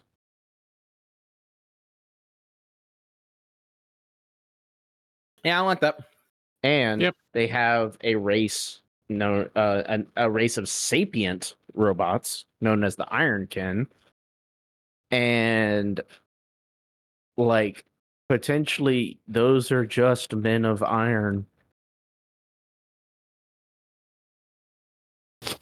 I don't know. I don't know about that one, Chief. Yeah. Now granted, some of their lore is very much like, oh yeah, no, these are like different. These are more like men of gold instead of men of iron. Because if I remember correctly, the men of gold were AIs that sided with the living creatures of the galaxy. Humanity, yeah. Yeah. Well, one thing to remember is that the men of iron, when they rebelled against humanity, it became the galaxy's problem. Like everybody had to deal with that shit. The Elder had to step in because shit got really whack. Yeah. But yeah, I don't know. I just the leagues. Okay, let me put it this way: in any other sci-fi setting, the Leagues of Votan would be cool as shit. In 40K, it doesn't make very much sense, especially considering the Imperium is so tolerant of them. Like, I get it; they have a bunch of trade with rare materials to offer to the Imperium, and like blah blah blah blah blah. But Like, just realistically, the Imperium should be like losing their collective shit over the Leagues of Votan, and they should be trying to kill them just like they do any other Xeno race. yeah, like if you're gonna call them Xenos, then like okay, cool, they're Xenos. In which case, the Imperium needs to have a bone to pick with them. But yeah, so like here's a little blurb about them. The Leagues of Votan are a prominent squat civilization based around the galactic core. Okay, let's open up squat. Squats are short, stocky, tough, and long-lived abhumans. So they're straight up abhumans. But like then they're classified as Xenos, and I don't know. I get why they didn't say like, oh yeah, these are Imperium units, but also like it doesn't make any sense for them to be Xenos because they're abhumans. Like just point blank.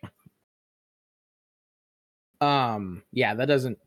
And then also make they a whole lot of refer sense. to their origins as the Age of Myth. And like, Come on, mate. Really? Yeah. Really?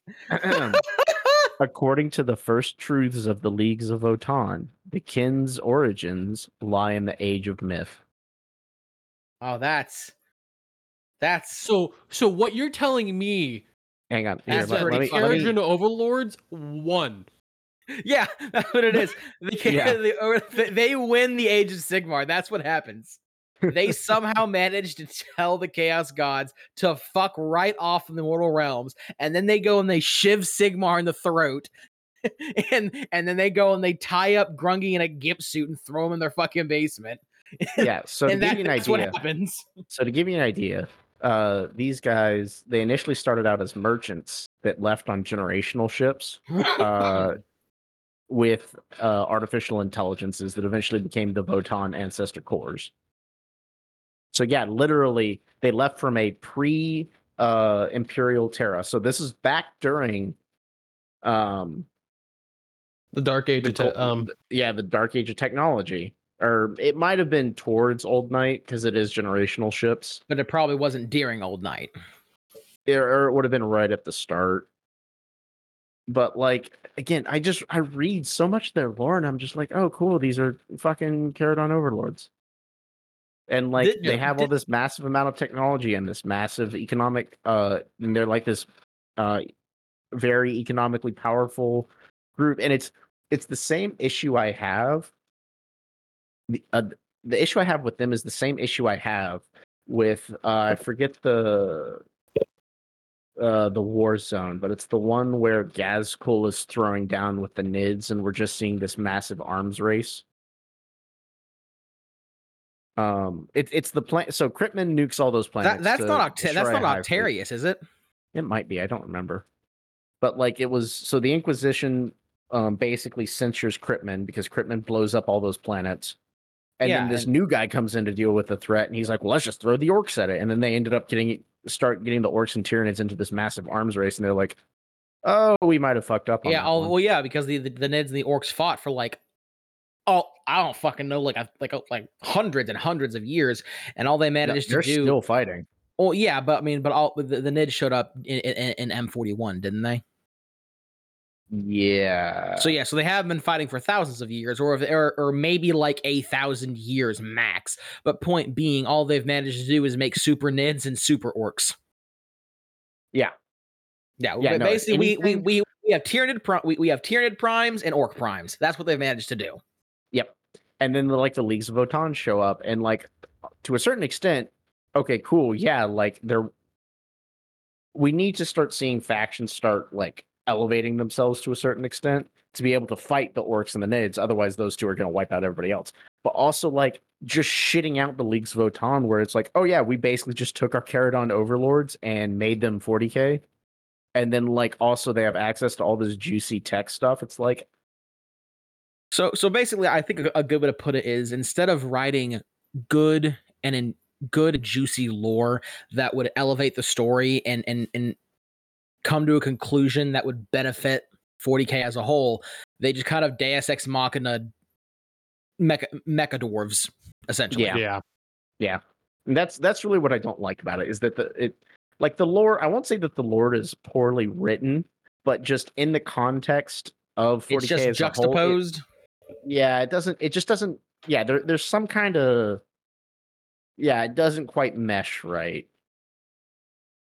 Kind of like a cop out. Instead of trying to push yourself to write lore to make sense of this new problem and how they're going to fix it, or how the problem is going to end up being a bigger problem, they're just like, here's this cop out, robot dwarves. Yeah, and they just magically kill everything, or they magically solve the problem. Yeah. And they're Xenos, but they're not Xenos, but they're Xenos, and we love them, but we don't actually love them because they're Xenos, but they're not really Xenos. Oh, and by the way, STCs.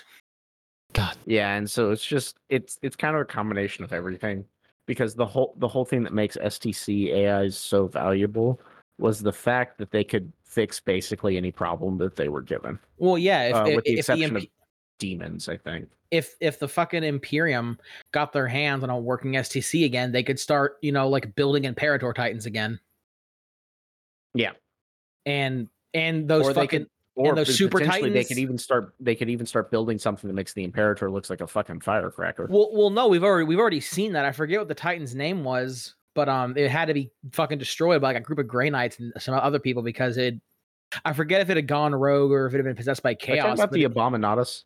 No, not the Abominatus, because that's an Imperator Titan that got fused with a Greater Demon of Khorne. No, yeah. it was a Titan that was just bigger and stronger than the Imperator, and I think it was not so boxy. It was actually more human-like in form, and I can't remember the name for the fucking life of me. But it was either A, the AI had gone rogue, or B, the AI had been possessed by chaos when they found it, and they had to blow it the fuck up. But it was 100% a Titan that was bigger and better and stronger. I do remember what you're talking about.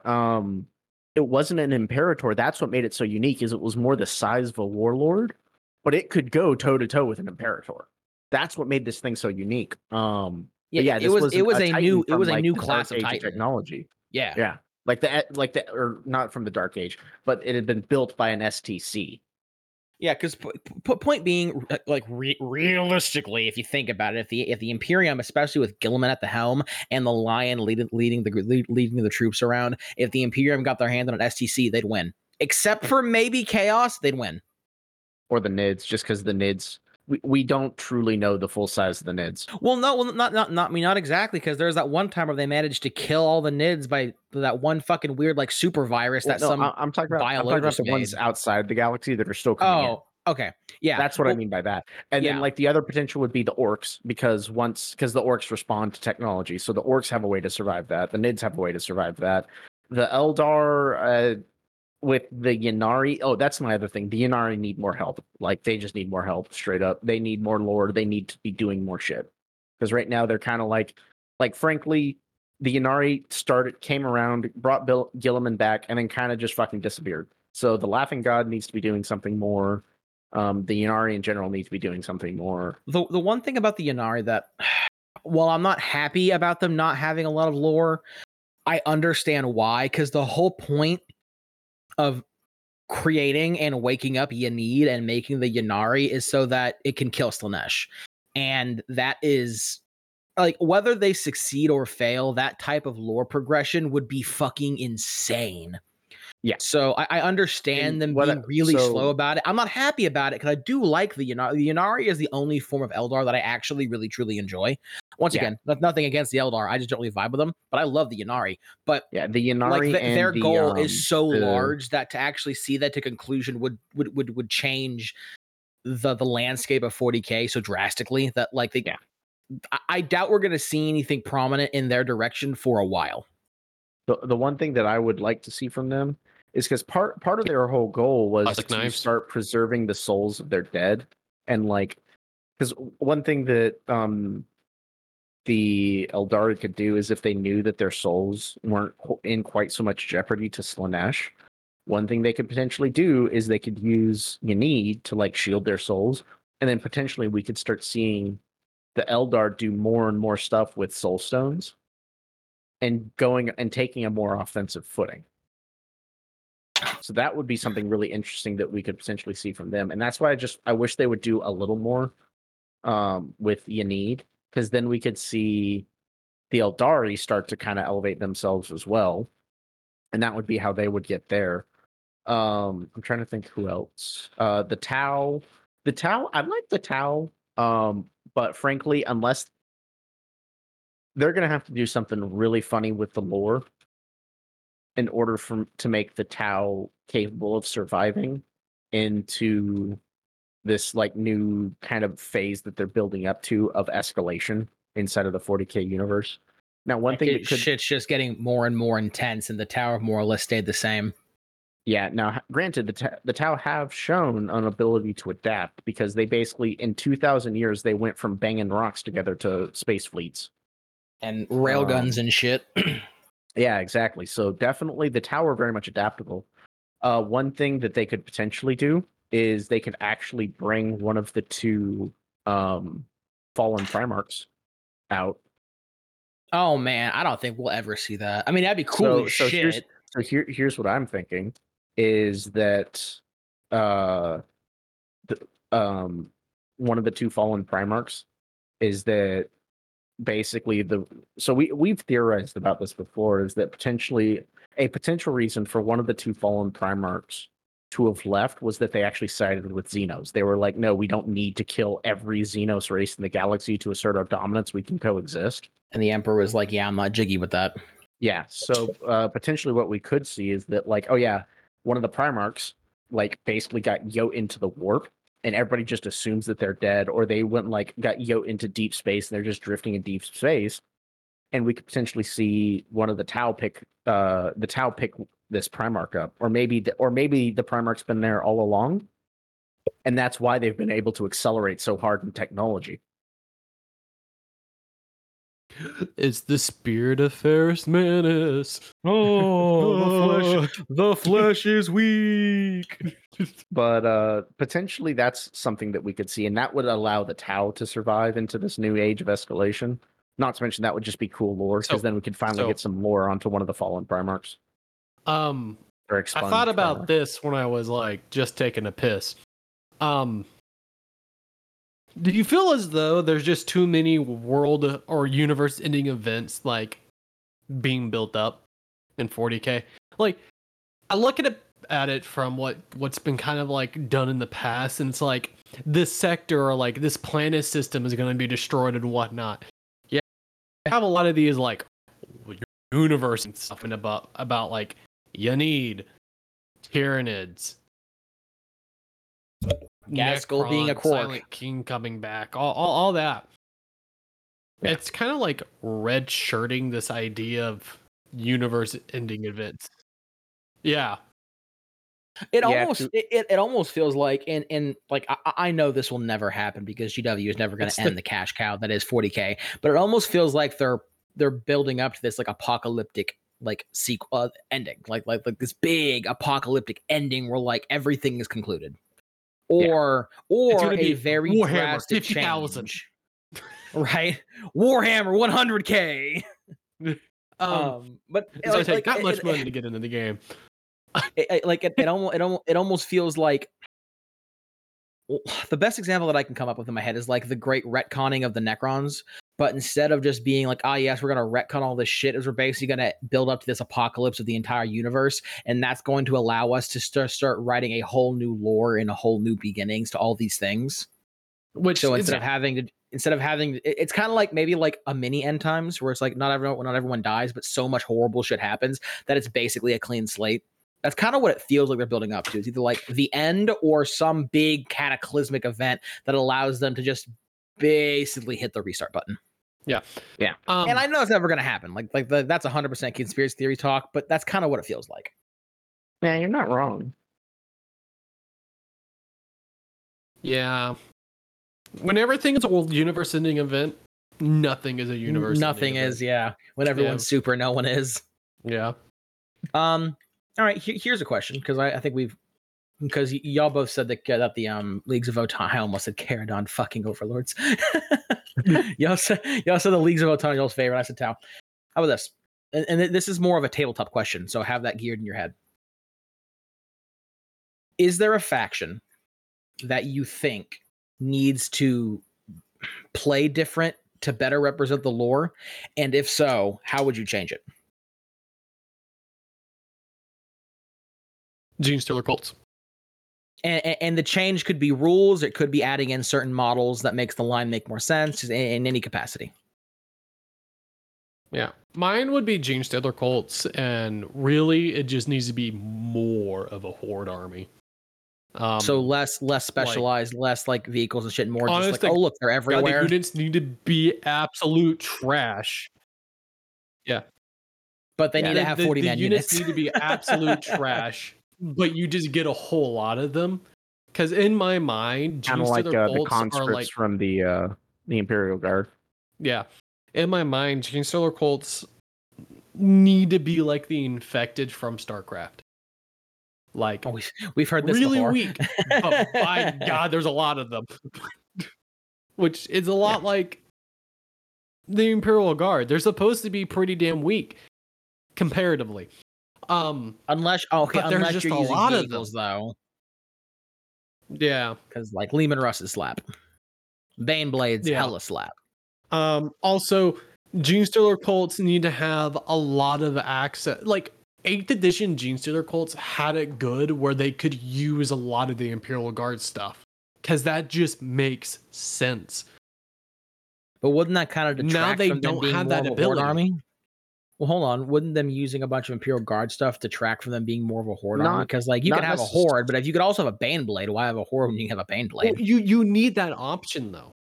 You need the option being a horde army because having the model count like what was in 9th edition from like 6 points for a neophyte hybrid and still like a 5 point for a conscript, like yeah, 1 point difference, but when you're having 100 on the board, that makes a big difference. Yeah. So it's not so much that they need to be exclusively a horde option, but they need to have. Let me rephrase. It's not that they need to be exclusively a horde army, but they need to have a better option to be horde if that's what they want to do. Their Yes. horde needs to be better if they want to go that route, and they need to have the option to either be a horde army or be a little more Imperial Guard-esque and have more vehicles. Yes. Yeah. Also, I think it'd be an amazing concept, and this is just more like a spur of the moment in my mind, and you can belittle me for it. But I think it'd be really cool about like every single time a person activates a unit on like like your opponent activates a unit in such and such phase, roll 2d6. If it's 11 or higher, they don't get to control that, and it kind of turns on them or something. I think that'd be neat. And the issue is that only works when you're fighting against like Imperial Guard. Yeah. Again, Well, no, it was not a spur of a in- moment thought. I mean, not Yeah. entirely. They do say that Gene Stealers do go to other planets, so it could potentially work with any And there's like, Gene Stealer non-chaos. And yeah, like I don't think they could do that with like Space Marines or CSMs or Custodians or some of the more elite units. But any army that has a little more horde likes, orcs, guard. Depending, I don't know if they can be like super horde-y, but like Eldar, because Eldar can be Gene Stealer, can't they? I Probably. don't know, to be honest. But yeah. Anyway, the point is gene steals need work.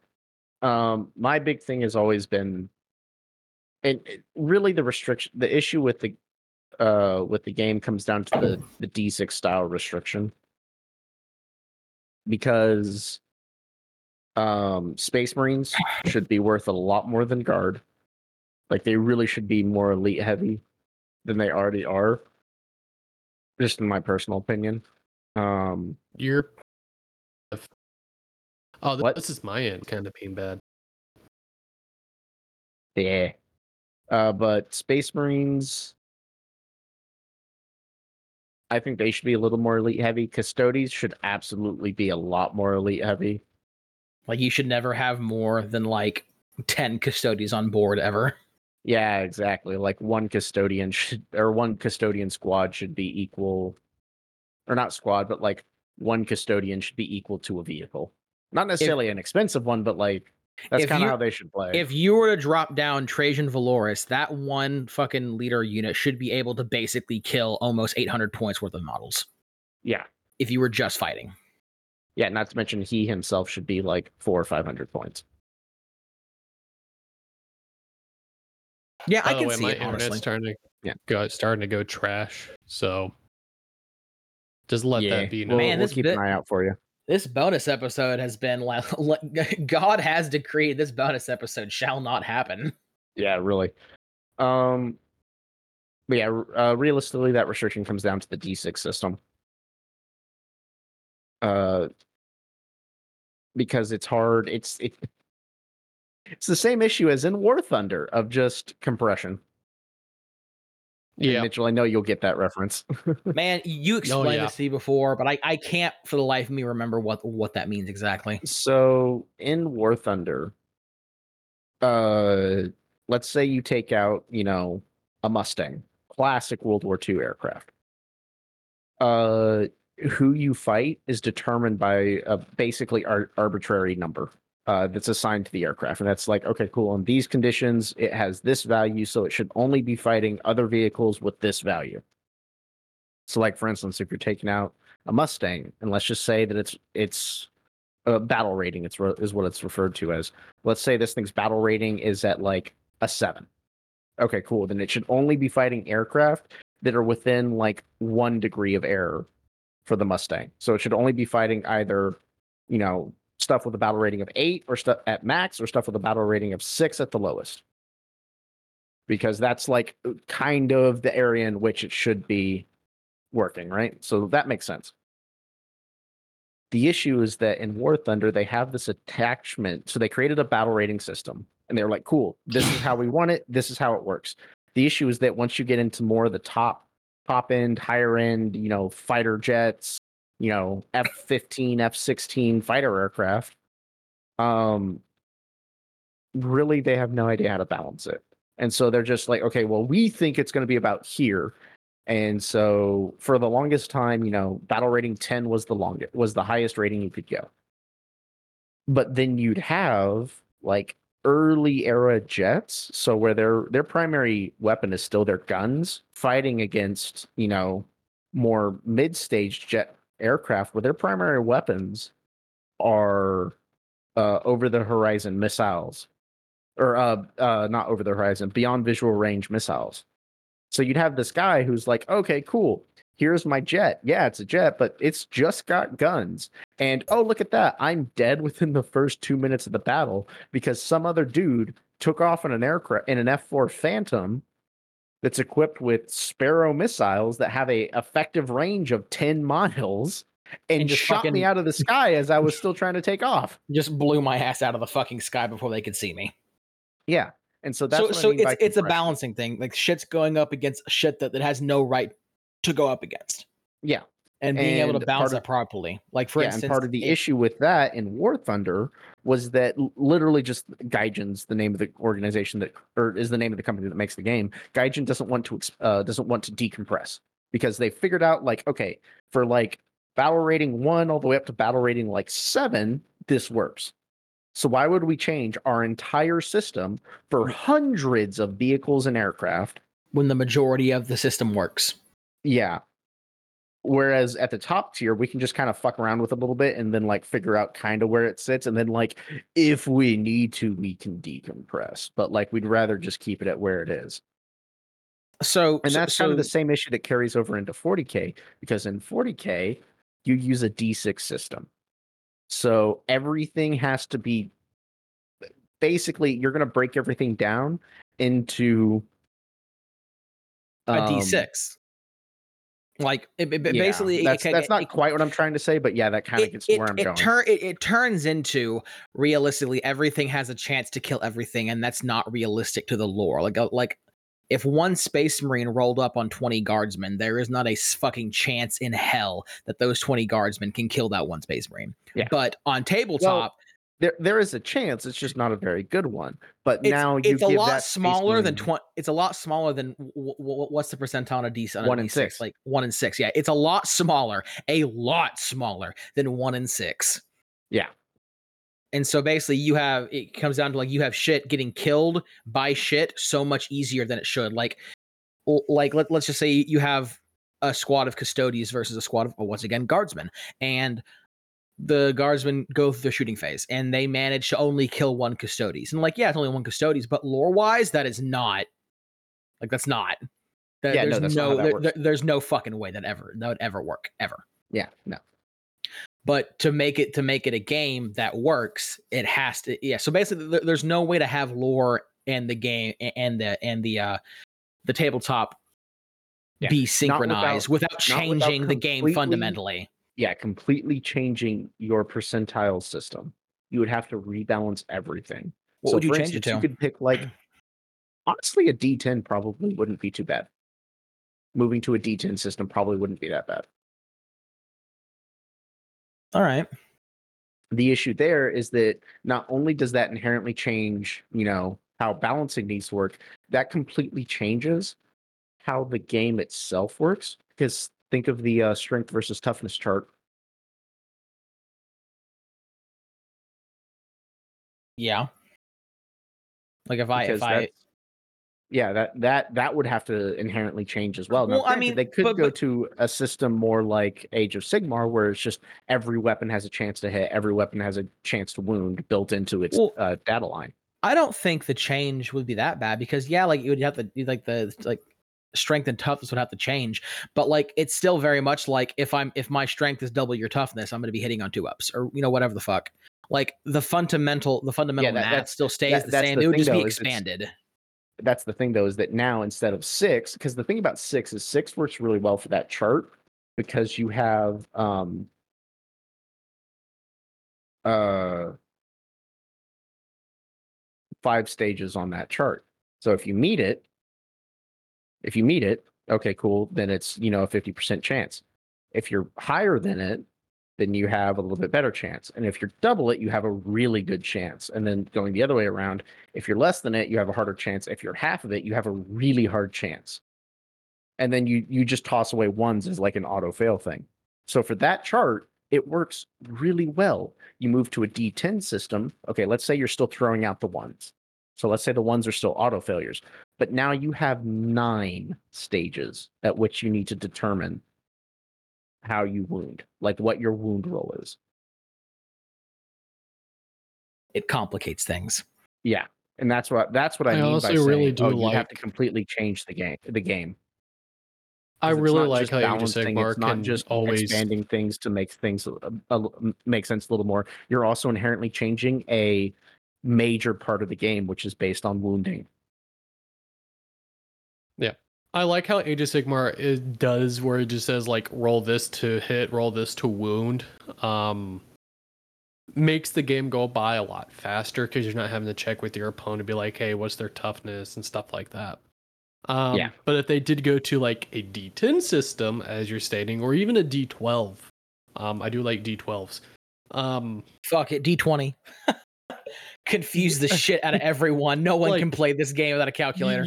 You can make that like 12 up. It's just instead of being a 1 in 6 chance, it's now 1 in 12 chance, and it's a lot more difficult to Actually, spike. the funny thing 12s. about that is if you went to a D12 system, that would actually be an easier conversion.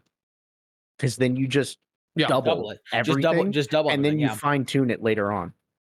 Okay, no. Hear me out. Yeah. Hear me out. A D100 system. Bro, at that point you'd have to be No. rolling by the squad. Welcome to Apocalypse. Oh my god. I think my faction that I think needs to be changed. I guess like Phil kind of talked more broadly than just than Mitchell and I am, but I still think he made a lot of sense. But I'm gonna dumb it back down to just like faction wide. In note, I am bad. I have not yet looked into 10th edition rules. Boo. I've been more focused on getting my shit built and painted than like trying to figure out how the game works in 10th edition. I have the books and shit. I'm just gonna get to it later. Fight me. So I might be wrong. I mean, I have my knife. I have my little pink stabby knife. It is made of plastic, folks. He is joking, by the way. No, I'm going to stab Philip with an actual knife. He will die. 100%. I mean, I'm ready. Let's fucking go. Yeah, right. The Hey, big it's sleep. a win-win. You don't have to worry about bills anymore. But so, oh man, that is tempting. Before I go on, I'm going to preface this with like with 10th edition rules, I might be wrong, but I have had a bit of a bone to pick with Death Guard for a while. I do not like how Death Guard work on tabletop. Because my thing has always been that like 9th edition, 8th and 9th, I wasn't as bad. I was still a little about it, but it wasn't as bad because they had the whole like disgustingly resilient shit and whatnot. But I've always felt like Death Guard should be represented better by having more wounds rather than having higher toughness. Because they've always said it's not that it's harder to wound them; it's that they don't give a shit that they've been wounded. Yeah. So you can hurt them just as easily as you can hurt other Space Marines. They just don't fucking care because 80% of their body is just weird, pestilent muck that doesn't matter if they get hurt. Like they can take these grievous wounds and not give a shit because it's just blech. So I have a question for you. Would you think it would suit them better to have so I'm going to give you 3 options and I want you to pick one that you think would be the best representation. Am I allowed to give my own if I don't agree with any of your 3? I guess you could, but No. like I think I'm going to cover the 3 basic ones. Oh, okay, Mitchell, I'm sorry. More wounds. Actually, I guess I'm going to go through 4. More wounds, damage reduction, wards, or higher toughness. Or sorry, not wards. Feel no pains. FNPs. I'm going to do a combination. More wounds and a really shitty FNP. So I would say like they get. I would say they get demon saves, but they're 6s instead of 5. So a really shitty FNP, but they also have more wounds. Okay. And would it be like one wound per Marine? I would say that. So like basic ass plague Marines, I would say have like 1 more wound, but like Terminators, like especially fuck Blight. Help me out here. there's two types. Light scythe- haulers. There's the scythe boy terminators and the not scythe boy terminators. Death Death Shroud and the Death Shroud have the scythes. Death Shroud are the big ones. Yeah, those are Light the ones that Lords. have Light Lords. Yeah. Is it Death Shrouds or Blight Lords that have the scythes? Death Shrouds. Because Death Shrouds were Mortarion's personal guard. Yeah, so I would say, because basically to be a Terminator is to be in Terminator armor is to be the more elite, the better skilled and whatnot in normal Space Marine. So how that would transfer to Death Guard, in my opinion, was they're the older, more experienced, more bestowed of Nurgle's gifts. So I would say like the Death Shroud, Death Shroud, and we said Blight Guard? Blight Lord. Blight Lord, yeah. So Blight Lord Terminators. So normal Termies have what, 3 wounds, right? 2 or 3? I think they have 3 now, right? I don't remember, to be honest. Going off the assumption that Terminator, like Space Marine Terminators, have 3 wounds, is I would say Blight Lord Terminators would have 5 wounds and Death Shroud would have 6, which I know sounds crazy, but the whole point is that they are the more experienced and they have more of Nurgle's gifts bestowed upon them. And the more gifts you have of Nurgle normally means the tankier you are because you have more of his rot, more of his demonic resilience. Mm-hmm. So I would say Plague Marines 1 would have 3 instead of 2. Blight Lords would have 5 instead of 3, and Death Shroud would have 6 instead of 3. And then also because Death Shroud are melee focused as well, which will also help them. I do agree with them being slower. I definitely don't think it should be Death so Shroud inherently have a invuln, so I don't think they would need the full 6. I think they could get away with just having 5, because I think they have other rules that make them better than just a standard Blight Lord. Then I would say they at least have a demon save. I see where you're going with that, though. Yeah, but and like to make it a little more simpler, essentially basic Marines get 1, Terminators get 2. And but even going any further, and this is just how I see it. Like I might be completely wrong, and if I am, that's fine. But I would say like non-demon engine vehicles, so like a Chaos Land Raider, right? Like a Death Guard Land Raider that's not a demon engine. I would say that their vehicles are shittier because they have all that rot on them, but they're not sentient, not organic.